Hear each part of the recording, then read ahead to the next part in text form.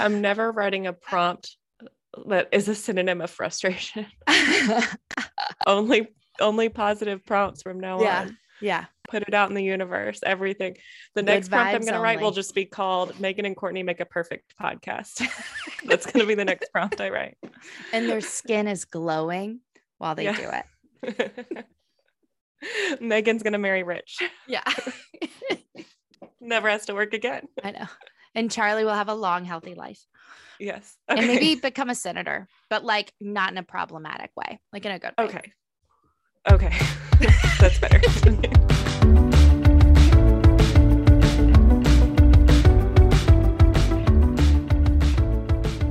I'm Megan. Hi, Megan. I'm Courtney.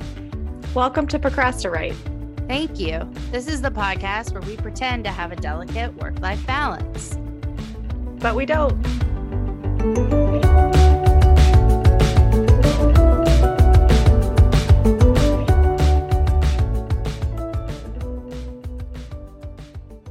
And action. Like for the rest of the podcast. Okay. Courtney. Megan. How long have you been watching Queer Eye? I have been watching Queer Eye since the first one with Queer Eye for the Straight Guy. Okay. I was not as in love with those guys. I think just because I was younger. I was not as in love with those guys as I am with these guys. But also, too, I think the show's purpose is a little different than the first one. And I think don't they say that in the first season that like they say last time it was about tolerance, but now it's about acceptance. Yeah. God, they're so wise. I love them. How long have you been watching Queer Eye? Couple weeks. Tell me about it. What do you think? I never watched the old one. I don't think they showed it here. Didn't come on any channels. It's true. I was living in a very progressive part of the world, which now isn't progressive, not to give any hints away.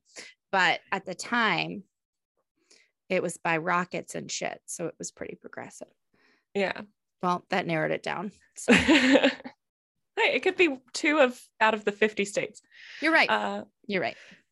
So yeah, so I was aware of the first one. I just never watched it. And then when this one started, I don't know. I don't know why I never watched it. It's right up my alley. Right. I love reality TV. It's so near and dear to my heart, even the trash. Right. And this is good reality TV. It's moving. It is. Netflix is pretty good at good reality TV, like heartwarming reality TV. Mm-hmm. And this is definitely it. Yeah. And it's pure. Yeah. And I mean, I've loved it. I've binged 2 seasons. So here I am. How could you not? Yeah. No, it's so good that even though Hunter and I just finished the most recent season, which we honestly didn't like that much, but I think that's because of COVID, we almost went back and watched more of it. Like we forgot that we had ended it because we like it so much. So we started Jonathan's new show, Getting Curious, which is fun. No, Netflix wants me to watch it. They're right. My taste in TV is a little closer to the ground. You like that garbage. You like that filth. I love garbage. Yeah. It's fun to watch. So that's what I'm into.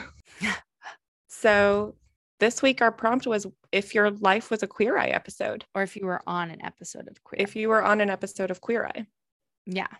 I want a disclaimer that I do love this show. I love it a lot. And this is going to sound like I'm making fun of it, but I'm like lovingly poking fun at this show and reality TV in general.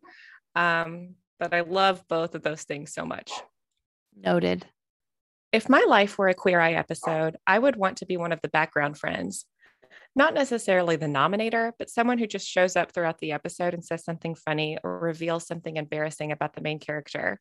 The background friend gets to meet and maybe have a few laughs with the Fab Five, but they don't have the pressure of performing the whole episode. My strategy would be to talk to the camera about something really specific and memorable. Then I'd be sure to get a feature in the end scene because they'd probably ask about it again. Example. Background friend, talking head before Fab Five intervention. Melissa takes care of everyone else around her, but she never puts herself first, you know? Her only pair of sandals are these flip flops that she wore to Bonnaroo in 2002. She wears them all the time. It's disgusting. Cut two, a close up of the Bonnaroo O2 shoes. They are indeed disgusting. Melissa defends them incessantly and puts them on. Jonathan screams and faints into the closet. It's ironic. There's a whole scene where Karamo and Melissa burn the Bonnaroo O2 shoes. They sway to the music as they watch the flames. Tan and Melissa go shoe shopping. Bobby incorporates a shoe rack while Jonathan gives pedicures. Anthony makes something that no one remembers. The final scene is some kind of outdoor concert, which is a producer choice. Melissa doesn't even go to music festivals anymore, but look at her. She's radiant. There are tears and a thank you speech. And amongst all the newfound happiness, there's a cut to me, the background friend's second talking head. Look at her feet. No more shoes. I'm so happy for her. But I start crying and the music swells and everyone dances. There's a shot of me and Melissa laughing and dancing. We both look great. The Fab Five watch and hug from their apartment where they do all the spying. No one thinks it's weird. We all cry. So that's how I'd make my life as a Queer Eye episode. Not the main character, but somehow driving an entire storyline with one comment. I loved it. No, it didn't. It was very nice. I want to read mine because there are some similarities. And before we talk about it, can I please just read mine for you? Yes. Okay. And disclaimer, I took it seriously too. Okay, here you go. If I were on an episode of Queer Eye, I tell you what they'd do. They'd definitely pluck my eyebrows and maybe dye them too. Jonathan would tell me my hair was just so gorgeous, to which I would modestly reply, oh my goodness, thank you. You know, it's never been dyed. Anthony, oh, sweet Anthony, all the food that we would eat. You'd complain about your mother while we filled a baking sheet. Into the oven, we'd pop the food and next into our mouths. Lastly, we'd do some yoga and then cuddle on the couch. Bobby would have the most to do. I mean, shit, he always does. Please just give us a bathroom. No, thank you to the new rugs. We need you to build, Bobby. Don't waste time with decorations. I want a new back porch, not some bullshit art installation. Karamo and I will talk so deep, so much so that we write a book. Loving you on the inside counts. It's not just how you look. But Tan won't be offended. In fact, he's my new best friend. He'll write the foreword. Megan's not upset. She understands because it's fucking Tan. But to be honest, if it were to happen, I wouldn't be the star. I would just be a smiling friend, someone that you see from afar. Maybe I'd give them a soundbite, something to play in the montage, a little snippet of my voice while we clean up the garbage. That guy deserves the best. He's always taking care of others. He deserves all the help with a new sheet and matching covers. Yes, sadly, this show will likely never be with me. My non-dyed hair and new back porch aren't meant for your TV. Goodbye, Queer Eye. I love you so. I guess I'll see you around. But hey, who knows? Maybe next they'll come to our hometown. That was so fun. I think it's interesting that I was like, oh man, I'll be the background. And you're like, no, this is perfect. Like, that's all and that you were all about being Melissa's supportive friend and helping her with her shoes. And I was like, oh man, I'm going to be the background friend from afar. As soon as it started rhyming though, I was like, yes. When I first started, I was getting ready in the morning and I was like making a ditty and it was like, if I were on an episode of Queer Eye, like limerick. Yeah, very much was. And then it became like just silliness. But that's what it made me think of. Yours was good. Yours was like a narrative. It was great. I could see it. I like I like the part where you described the cut to those shoes and Jonathan fainting. I laughed out loud at that one. That was really good. I liked the Jonathan fainting. Yeah, you want to be the friend who has a lot of screen time, and that's the best way to do it. You got to have a specific thing you talk about. Yeah. I liked that you mentioned them watching from their apartment. It's weird. It's so weird every time. And we just pretend like it's not. Like it's not weird that they like have drinks and go sit down. They only did that for a few of them this most recent episode, and not in order either. It's very sporadic. So, which makes me think that they work on different people. This is the first year that I've thought, I don't think they do everybody consecutively. I think they mixed and matched people. Do you know what I mean? Like they it wasn't like this week was this person, this week was that person. It was like for the next 3 months, we're going to be working on these 3 people, and we're going to like weave them in and out and edit and try to, and the Fab Five weren't always together either. It would be like just 2 people go to do something. It's very bizarre this season. Yeah, but you would think COVID would mean they could only work on one person at a time because they wouldn't want to cross talk to people. No, but I think they had to double up because normally it would be like, I don't know. I'm guessing. Just you'll see, because it doesn't make sense the way it's like stuff's just Bobby's stuff doesn't make sense that all of that gets done in a week anyway. I always think his looks like it takes longer. Right. Because he's got like a whole team. I think I told you how this week there was one thing that this season, there was one thing they did that had to be pre-done, where they met someone early. And the thing was on the person's property. So like the parents, the mom and husband had to come up with some sort of lie to tell the person. They had to be like, this is this. It's not this that Bobby's doing. Like, because they had to come in early to lay some stuff down. So, I mean, Bobby's job's the hardest. It took me a very long time to realize that he's the guy in the glasses in the opening. What? It doesn't look like him. Isn't he the guy in the glasses in the opening? What guy in glass? What are you talking about? Bobby. In the opening scene. Bobby's the tall in white the guy. Theme song. Yeah. In the theme song, there's a guy in glasses that's pulled by a tie. Yeah, that's him. Yeah. Yeah. It took me a long time to realize that was him. I didn't know who it was. He thought literally just had serious? Are you serious? It doesn't look like him. Maybe it's because he never wears a tie too. I thought it was like, oh, that must be one of the older guys, like from the original. I thought it was a different person. No, that's him.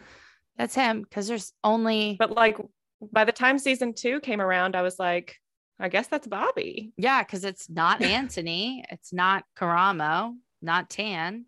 Yeah, I thought Jonathan. It was someone I didn't know. I thought it was like original. But why would they have just randomly one original guy in one scene, but nowhere else? Because it's the last scene in the opening. I was like, oh, this is for the people who are coming back, who watched the original. Because it's the last scene of the opening sequence. Okay. I justified it in my head. Yeah. Well, we're just gonna pull it up. Okay, I don't want any spoilers. So let's go to season 2 that you just watched. Look, there's Anthony crying. Oh, Anthony. Do you like my line that I was like, so he'll make something no one remembers? Yes. That made me laugh every time I read it. I love this song. Anthony is definitely the fucking hottest though. Yeah. Yeah. Like I think he's an actor. Yeah. I love Tan. Tan's my Karamo.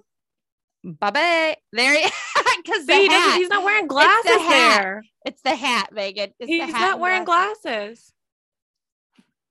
But he's not wearing glasses through most of that. Why did they put Jonathan in a suit? Here, Bobby looks normal. He looks like that one, that part. I was like, who the fuck is that? He must be one of the old guys.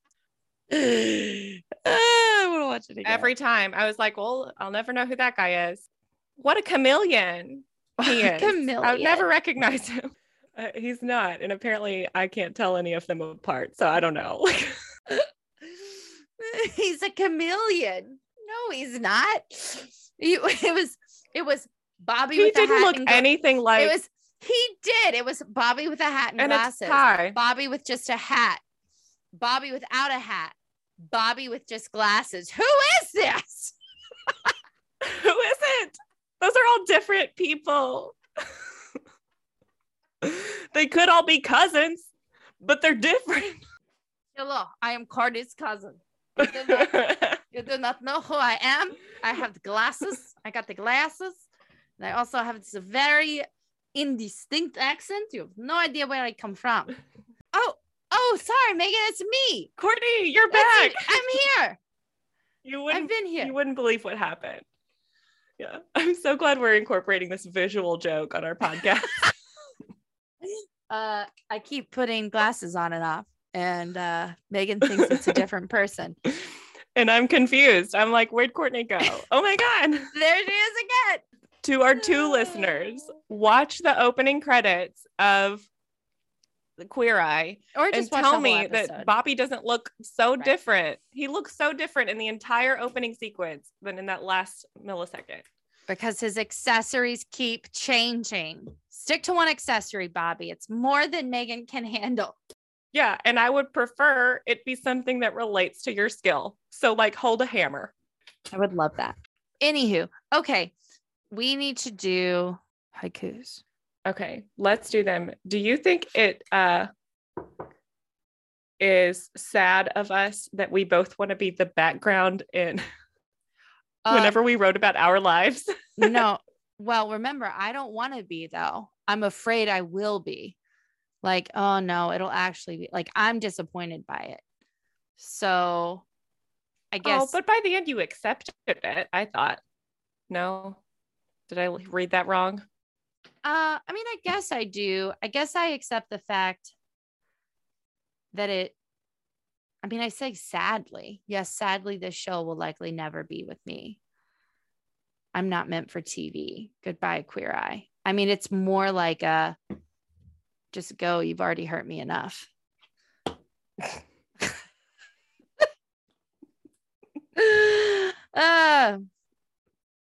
No, I think it says something about us. Like, I hope for the spotlight, but then realize it's unlikely. So I resign myself to it. And you just avoid the spotlight because you realize it's awkward up there and not so great, and that you can get the perks without the stress. So yeah, I don't think it's sad. No, I think it's just we are older now and we understand things more. Yeah. Yeah. All right. Let's haiku it up. Okay. I think I got it. Okay. All right. You go first. Okay. Shoes, gross are shoes. Gross. Throw them out, said the Queer Eye background friend. Nice. I like it. 575. Thank you. Okay. What's yours? Okay.